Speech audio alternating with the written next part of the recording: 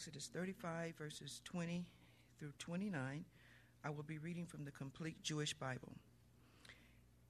Then the whole community of the people of Israel withdrew from Moshe's presence, and they came, everyone whose heart stirred him, and everyone whose spirit made him willing, and brought Adonai's offering for the work on the tent of meeting, for the service in it, and for the holy garments.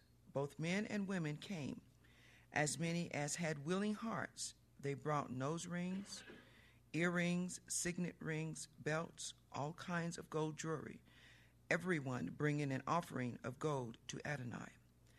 Everyone who had blue, purple, or scarlet yarn, fine linen, tan ram skins, or fine leather brought them.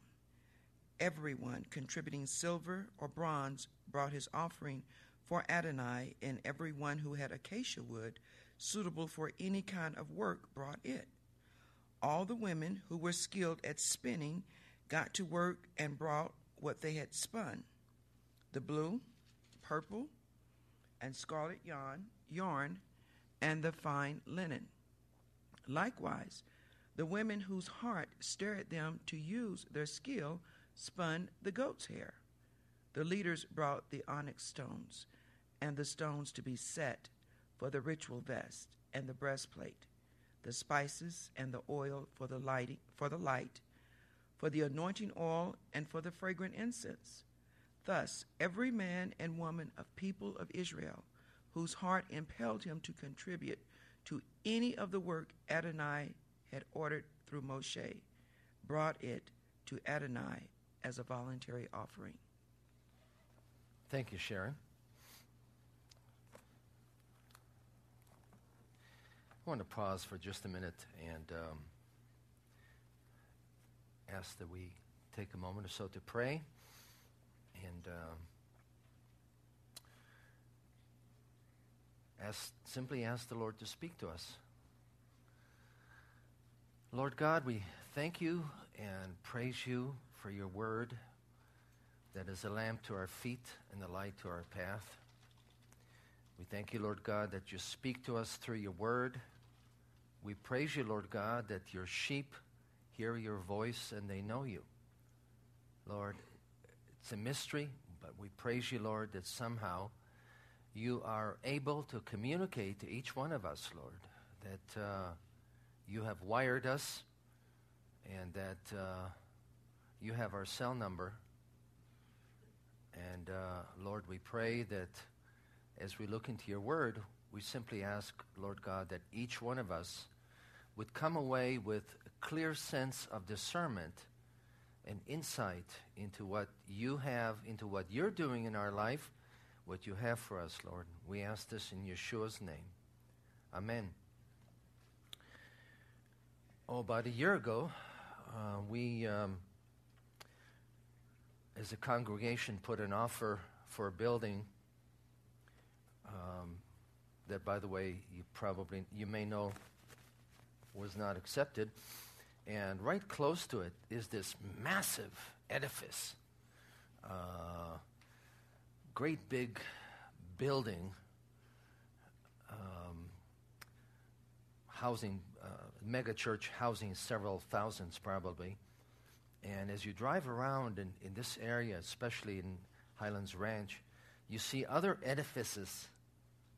By the way, you don't see synagogues that are lavishly displayed. Used to be that you did have very elaborate synagogues outwardly, but since the Shoah, since the Holocaust, it's fairly typical for synagogues to be very modest on the outside and then opulent on the inside. But in any event, as I drive, I tend to be somewhat Tevye-ish. If you've seen the musical Fiddler on the Roof, you may remember all the scenes where he basically looks up at God and says, Lord, so what am I, chopped liver? One of the very classic scenes, he looks at God and says, Lord, would it heard some vast eternal plan, if I had a small fortune, I'm really not looking for a fortune, but I used to look at these buildings and then say, okay, Lord, what about us? And I don't have that perspective anymore. Not because we as a congregation do not need a building. Yes, we do, and I've talked about that last Shabbat.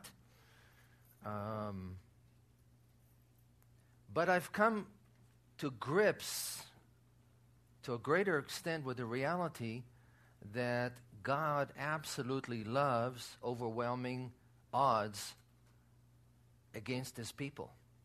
Because then He is able to roll up His sleeves and get to work in a way that is massive and a way that displays His power. And Rory, our treasurer, tells us that at the rate of current growth, it will take us probably a couple of millennia to be able to purchase a building. And yet, I really sense, folks, that God is at work, and because of that, He is able, and that His timetable is accelerating. I really, really, really believe that. I'm not the only one who does. And it isn't so much because, you repeat it enough and it will happen. Again, God delights in taking situations that seem to be totally overwhelming and work through them. In so doing, to demonstrate His absolute power and His bottomless resources. And this is what we're banking on. That, yes, on one hand, we are, as a congregation, we seek to be prudent. And we have this gentleman that's just walking out here who helps us to stay honest. But on the other hand, we believe that our God is great. Our God is great. Can you say amen to that? We see all kinds of examples in the Word of God and in history of how God provided for His work in the face of impossible odds. And we see that displayed here in the construction of the tabernacle, beginning all the way from chapter 25 earlier here. And, if you have read this section, one or two things can happen. You can either get glassy-eyed looking at all the details, or you can also take it for granted. Okay, God said it, people did it, it took place, let's move on. We really don't understand the immense difficulty that was involved here in the construction project. Let me just lay out a couple of reasons for that. One, think about a slave. A slave, by definition, does not have the capacity to gather wealth. I take it that as a given. I mean, people, the nation of Israel had enough to live on, and not a whole lot more.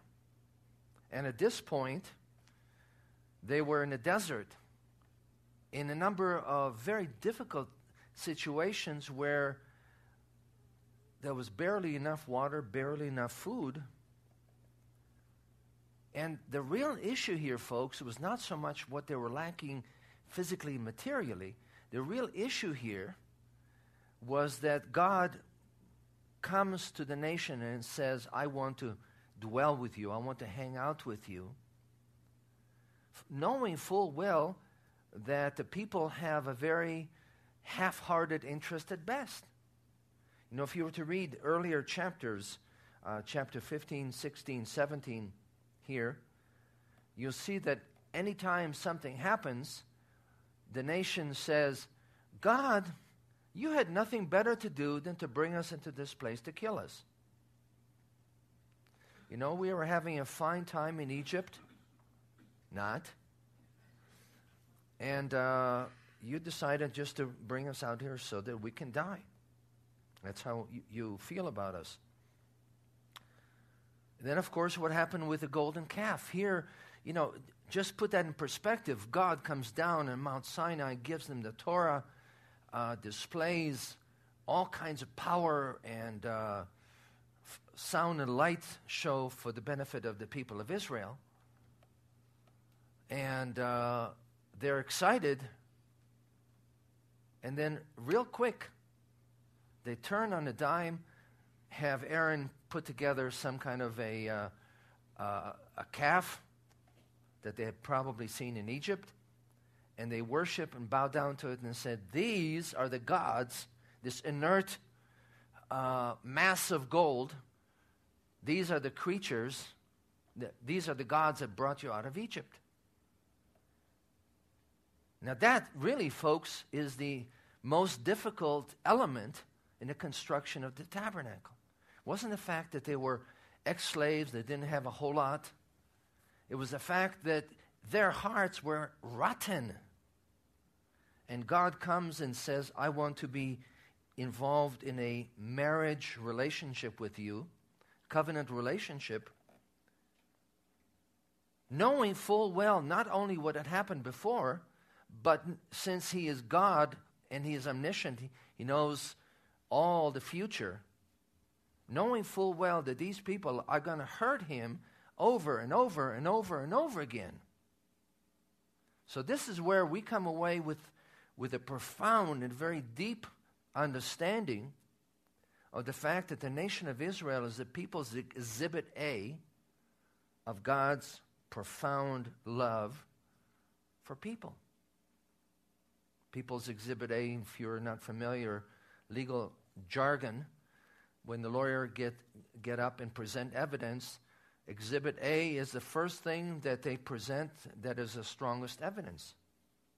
Israel is the strongest evidence for God's love for humanity. And here, after what happened with the golden calf, God wants the tabernacle to be located in the center of the nation of Israel. The camp was right in the center, and all the tents of all the tribes were around it. That boggles my mind that God would want to be so centrally connected to a group of people who are fickle, who are faithless, and yet it speaks of God's chesed, God's covenant, faithful, committed, loyal love, and God's power to redeem. So having said that, you can step back and see that somehow the acquisition of materials was the easy part. And that is always the easy part. We see exactly the opposite. We see the materials as the biggest problem. God sees the acquisition of the heart as the bigger issue. If you're familiar with the Passover story, you know that as the people of Israel were getting ready to leave, the Egyptians were freaking out. There was fear on the whole country, and people were concerned that everybody will die. And they looked at Israel as the source of the problem. They said, get out. Anything you want, we'll give it to you. Just get out, get out, get out, get out. And it's kind of strange to see in Scripture that God, through Moses, explicitly instructs Israel to take advantage of the Egyptians. I mean, this is not standard, folks, okay? This is not normative. In this particular case, God has particular purposes and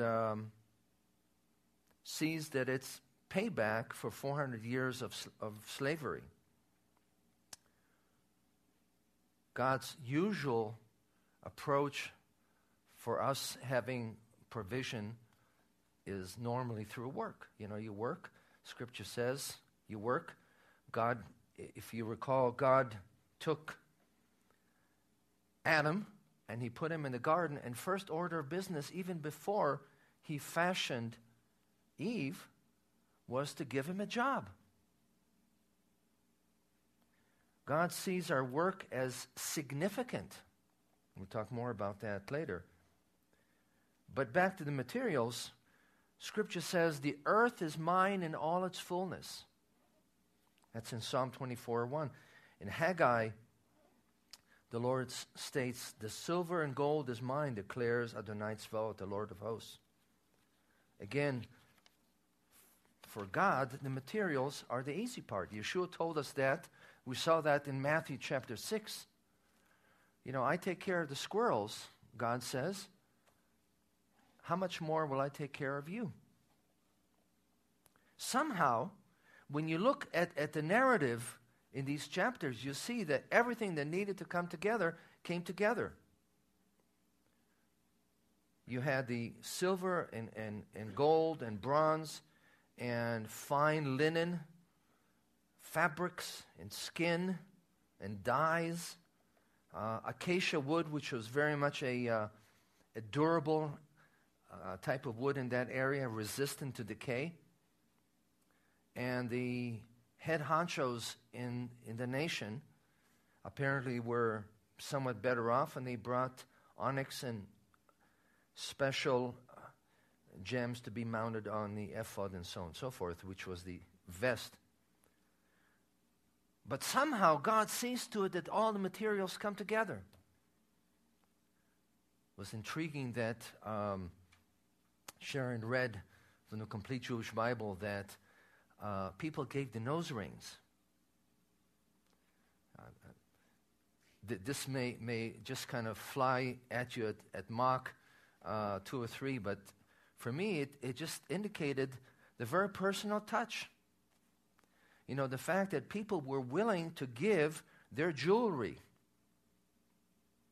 And particularly for the women, this was a huge statement, because having jewelry of one kind or another, A, made you more attractive, and B, was a form of dowry.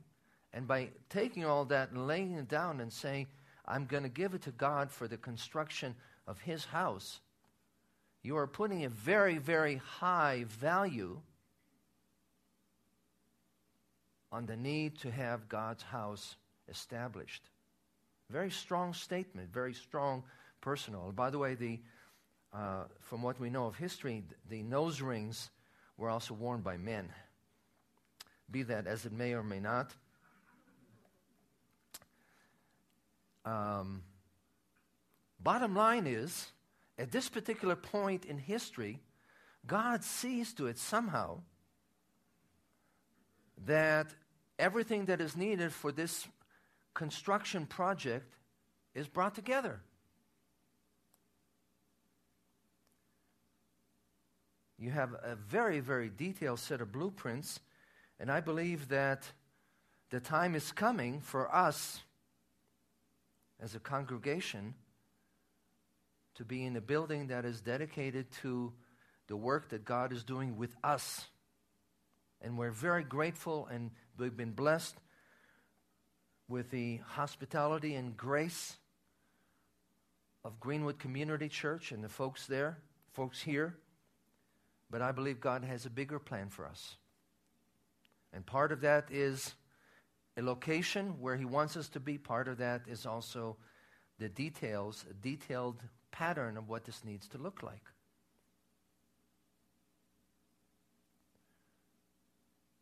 And all of that can happen despite immense odds, folks, in an absolutely rotten economy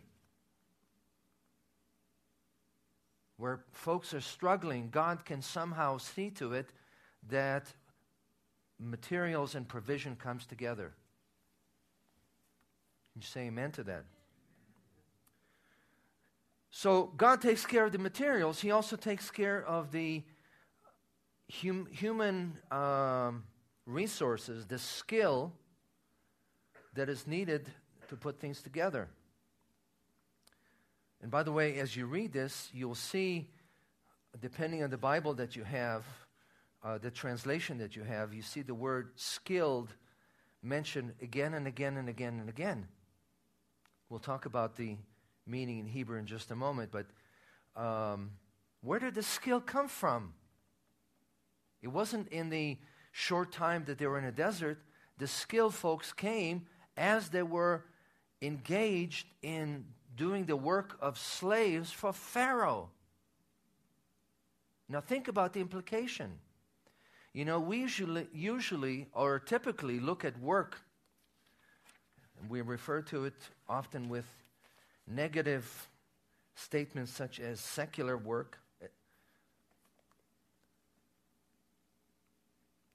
salt mines. Let's see, what other great loving descriptions do we have for our work? And we typically view it as if it is totally separate, a separate sphere from the rest of our life that we consider to be spiritual. Now think about the implications of that. That implies that for about 2/3 of your week, God has nothing to say. God is totally detached out of that huge chunk of your time and your energy that is given. It's as if He's just decided to take a vacation to the Bahamas while you're doing your work.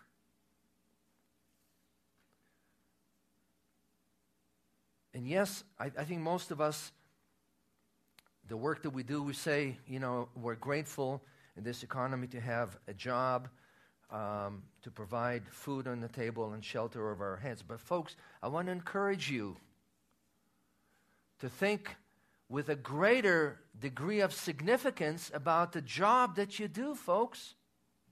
First of all, God is the one who put us to work. And He is, I hope you recognize that He reigns over all,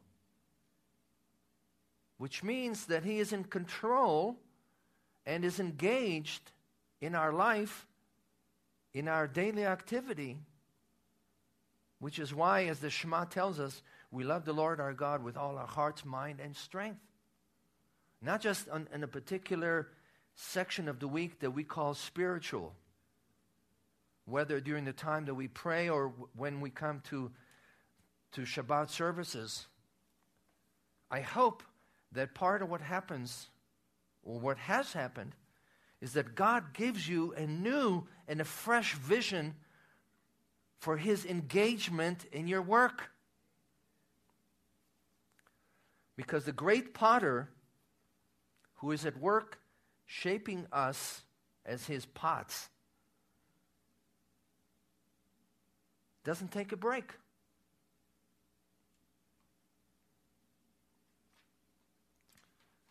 And sometimes it let me backtrack. Sometimes it is difficult for us to get our arms around it. You know, I remember when I worked at National Jewish Hospital in an AIDS lab, I worked for a boss who was very temperamental. You know, he came in the morning, you saw him, you really didn't know who you're going to meet, whether you're going to have Dr. Jekyll or Mr. Hyde. I think we can all relate to that. And you know what it does to you. You know, you have the fight or flight syndrome. And I was fussing and kicking within myself and with God and desperately trying to get out of this situation. Tried this, I tried that, none of it worked.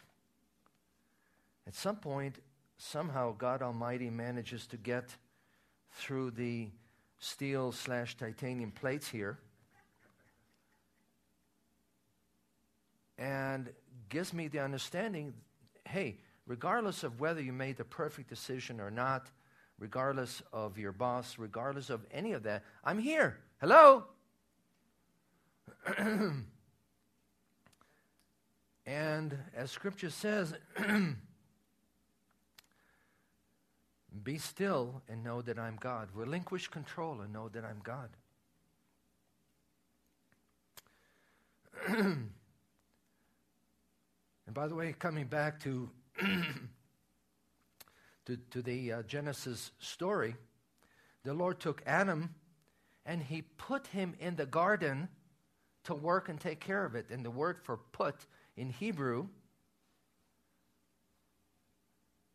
yenicheo, has the sense of causing him to not just be there, but to rest in that situation. It's a word that usually means to rest while you're working. That's the apparent contradiction that we see that works in God's economy, that works in how God does business. So coming back to Israel and Pharaoh, you see that the skills that they acquired working for Pharaoh was used by God in the construction of the tabernacle. This is what we see, that God takes our experiences, our talents, and heightens it in His service. Whether it's the so-called natural gift or the spiritual gifts, it all comes from Him. And the gifts of the Spirit that are explicitly mentioned, a bunch of them clearly refer to things that God has enabled us to do just in a matter of course and a matter of time, and He heightens it. He heightens it by the power and activity of His Spirit. I just want to read to you a couple of statements in here in Exodus 31:1. The Lord said to Moses, "See, I have chosen Bezalel, and I have filled him with the Spirit of God, with skill, ability, knowledge in all kinds of crafts." Thank you, honey. That's right. To make artistic designs for work in gold, etc., etc. And in 35, here in the same chapter, verse 30, Moses said to the Israelites, "See, the Lord has given him, both him and Aholiab, the ability to teach others. And he has filled them with skill." Now, do you see the connection? It speaks about Aholiab being filled, Bezalel being filled with the Spirit, and him being filled with wisdom. What's the connection? The connection simply is that God pours His power on us through His Spirit so that we are more fully equipped to do the work He has laid out for us. He increases and expands our capacity.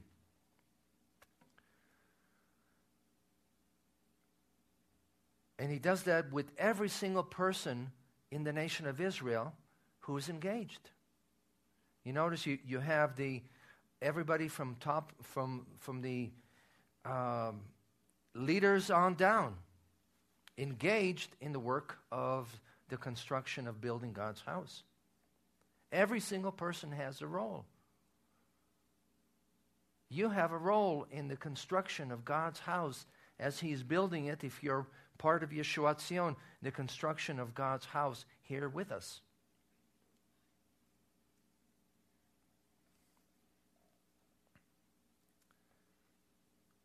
Everybody works.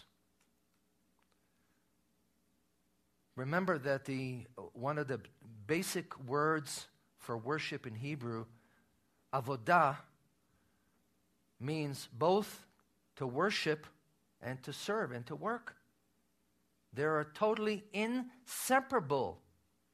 The notion that you can come and worship God and be on great heights of spiritual ecstasy and do absolutely nothing in terms of practical service in the kingdom of God, you don't find that in the Scripture. You do not find it in the Scripture. They're intricately involved Because in everything we do, we serve God. The Spirit of God comes upon people and takes their experience and heightens it. And you notice that the Hebrew word for skill, I won't ask you to repeat it unless you've had Hebrew, is chokhmat lev. Chacham is one of the Hebrew words for wisdom that has the sense of being given the smarts from God to do the work He's called you to do effectively. Not just to take the wisdom and run with it and do what you think is best and strategize and sit down, with your iPad. I was about to say with your legal pad. I have to be back in the 21st century here. But God gives us wisdom, even through difficult times. In fact, through the difficult times is when we especially need to seek God for that wisdom. Lord, how do I get through this minefield? It looks like if I take a step here, it's about to blow in my face. So how do I navigate through here? You see that somehow the Spirit of God explicitly and implicitly is very much engaged in this process.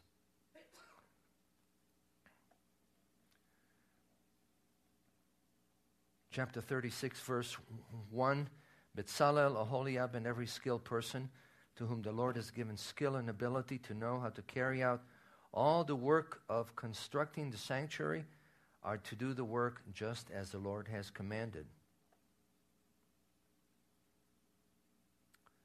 They need to know.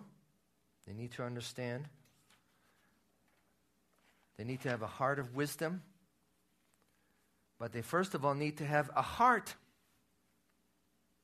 that wants to do the work of God, folks.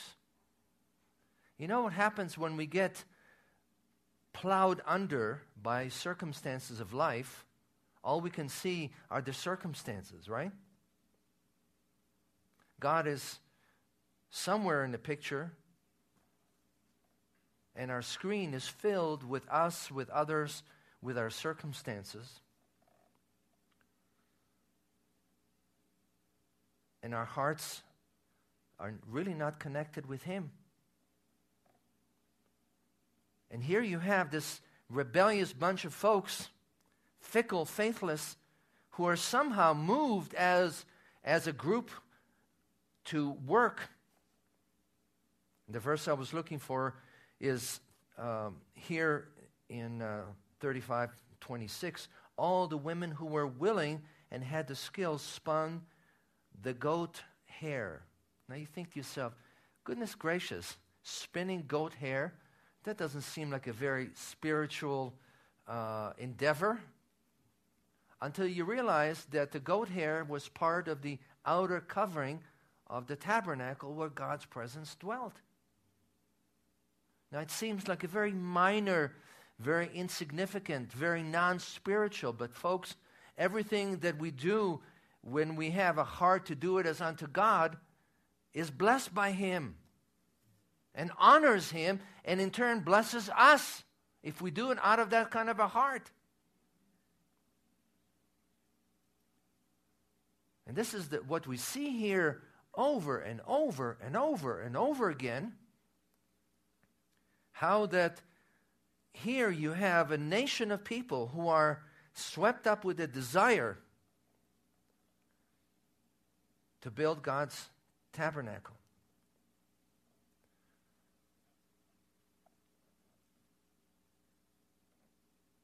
Some translations bring this out more clearly. The Complete Jewish Bible in particular, and here the New American Standard, the NIV just puts it out as vanilla. 35:5, everyone who is willing. 35:20, then the whole Israelite community withdrew from Moses' presence, and everyone who was willing. 35:22, all who were willing. 35:26, all the women who were willing. 35:29, all the men and women who were willing brought the offering. And then 36:2, Moses summoned every skilled person to whom the Lord has given the ability and who was willing. 6 times in these verses, folks. In the Word of God, anytime you have things repeated over and over again, they're designed to capture our attention. As in, hello, are you listening? Are you paying attention? Okay, you missed it. You were out there thinking about the Broncos, or about lunch or dinner. Are you listening? Do you get it? Let me try another angle. 6 times, folks. And it's willing in a very strong sense of being stirred and being driven, being motivated. The Hebrew word there for willing, nadiv, has the sense of generosity. Yeshua speaks about that. We saw that last Shabbat in Matthew 6, where he says, if your eye is good, then you are lighted. If your eye is evil, then you are in bad shape. And what he meant by that, Hebraic expression was, if your eye is good in the sense of being single-minded, not double-minded, that what you do for God isn't out of a perspective that says, I'm really not sure I want to do this. I have things to do, people to see. I have desperately needed uses for my money. God, I'm not sure. I'll go ahead and do it. What the heck? God doesn't want that. And He certainly does not want the attitude where you feel you're being controlled and manipulated. It's an abomination, folks. Absolute, disgusting perspective for God to see people giving of themselves, their time, their energy, their money, whatever they give, their talents, under duress. That's double-mindedness. God wants single-mindedness. Here, as a person, as a man, the woman, everybody was motivated to come and do this, to give from what they had. It's all about heart. The kingdom of God runs on heart, folks. So what took place? That they bring and they bring and they bring and they bring and they bring to such an extent that Moses has to say to them, enough already. We got too much. We have plenty. Everything's covered. So stop bringing. I know you may have heard preachers saying that they wish for that to happen.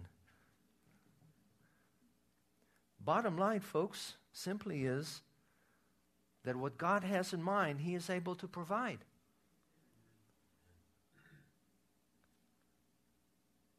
And if you understand that, what you give will be an act of worship, as Michael mentioned earlier today. You have 2 words for giving. One is truma, which means to take and raise something. The other one is tnufa, which means to wave.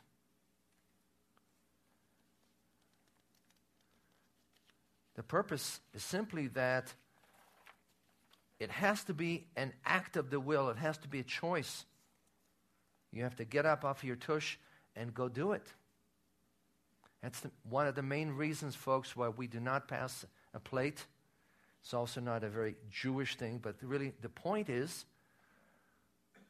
we desire that whatever you give each Shabbat, your tithes if you're a member here, and your offerings that as God leads you, whatever you give has to be because you're motivated by God. Your heart moves you to give. And it is an act of the will, an act, a choice, an act of worship for you to come and bring. What's the result? The result is when all was said and done, the glory of God, which was in Mount Sinai, came and visibly moved to this tent. Folks, that's really what it was. It was a tent. The glory of the Lord filled the tabernacle. This is in chapter 34. Then also when the dedication of Aaron and his sons for the priesthood, the glory of God, this is in Leviticus 9:23, the glory of God appeared to all the people, and fire came out from the presence of the Lord and consumed the burnt offering. And the people saw it, they freaked out. They shouted for joy and fell face down. Simply because people got the fact that God wants to be with them, and they were motivated to give what they had, their gold, their silver, their yarn, their dye, their skill that had been acquired working for Pharaoh, and they brought it. So you may ask yourself, what do I have that I can give to God? Who am I? What am I? The short version is always that what you have to give God is your heart. Always, always, always, always. And if you have major heart issues with God, if you don't trust Him, if you don't feel like He's trustworthy, then that's where it needs to begin, folks. That's the first issue, is giving your heart to God. Secondly, God has blessed you with life experience and skills of one kind or another. Where you've been all these years, where you've worked in one form or another, you have skills. You have skills in doing physical work, in relating to people. If you're in management and being in management, your skills and experience working for Pharaoh are not wasted. God wants to take it and weave it into His tapestry. And He teaches us how to take and invest it in the building of His kingdom. He gives us wisdom. And yes, He gives us material provision of one kind or another. To some of us, He gives more than others. But folks, all of us have things to give to God. Our time, our energy, our resources, our money. All of us. For the construction of His building. First of all, invisibly and spiritually.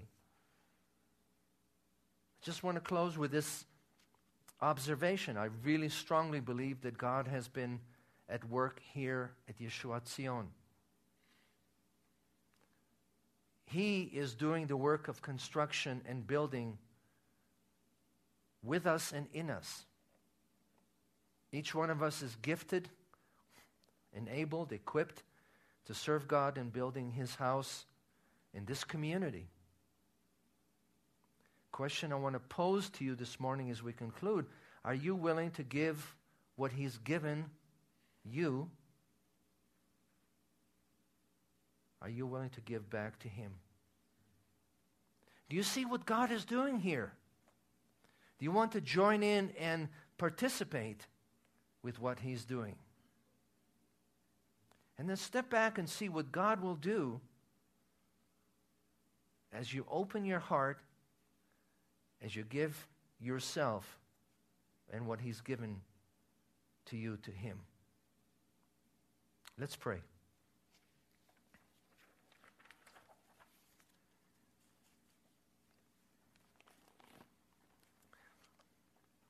Lord God, we look at this mystery of how you took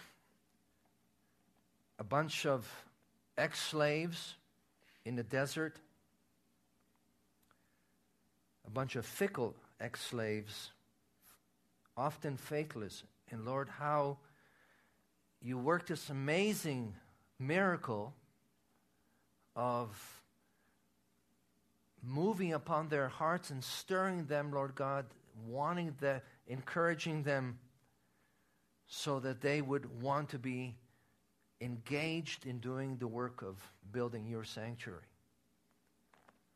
Thank you, Lord, for all the lessons that you have for each of us here. Thank you, Lord, that you want our hearts, Lord. Thank you that you have plans and purposes for what has been acquired over the years, Lord, our skill, our knowledge, our gifting. Thank you, Lord, that you have the pattern already laid out. We're often clueless. We thank you, Lord, that you are not, and that you have wisdom and discernment. I pray, Lord God, that you would pour out your wisdom upon each one of us, that we will discern and understand, Lord, what you're doing in our life individually, what you're doing in our life corporately, what role and place you have for each of us as we serve you, Lord, as we build your kingdom. Speak to each one of us, Lord God, we pray.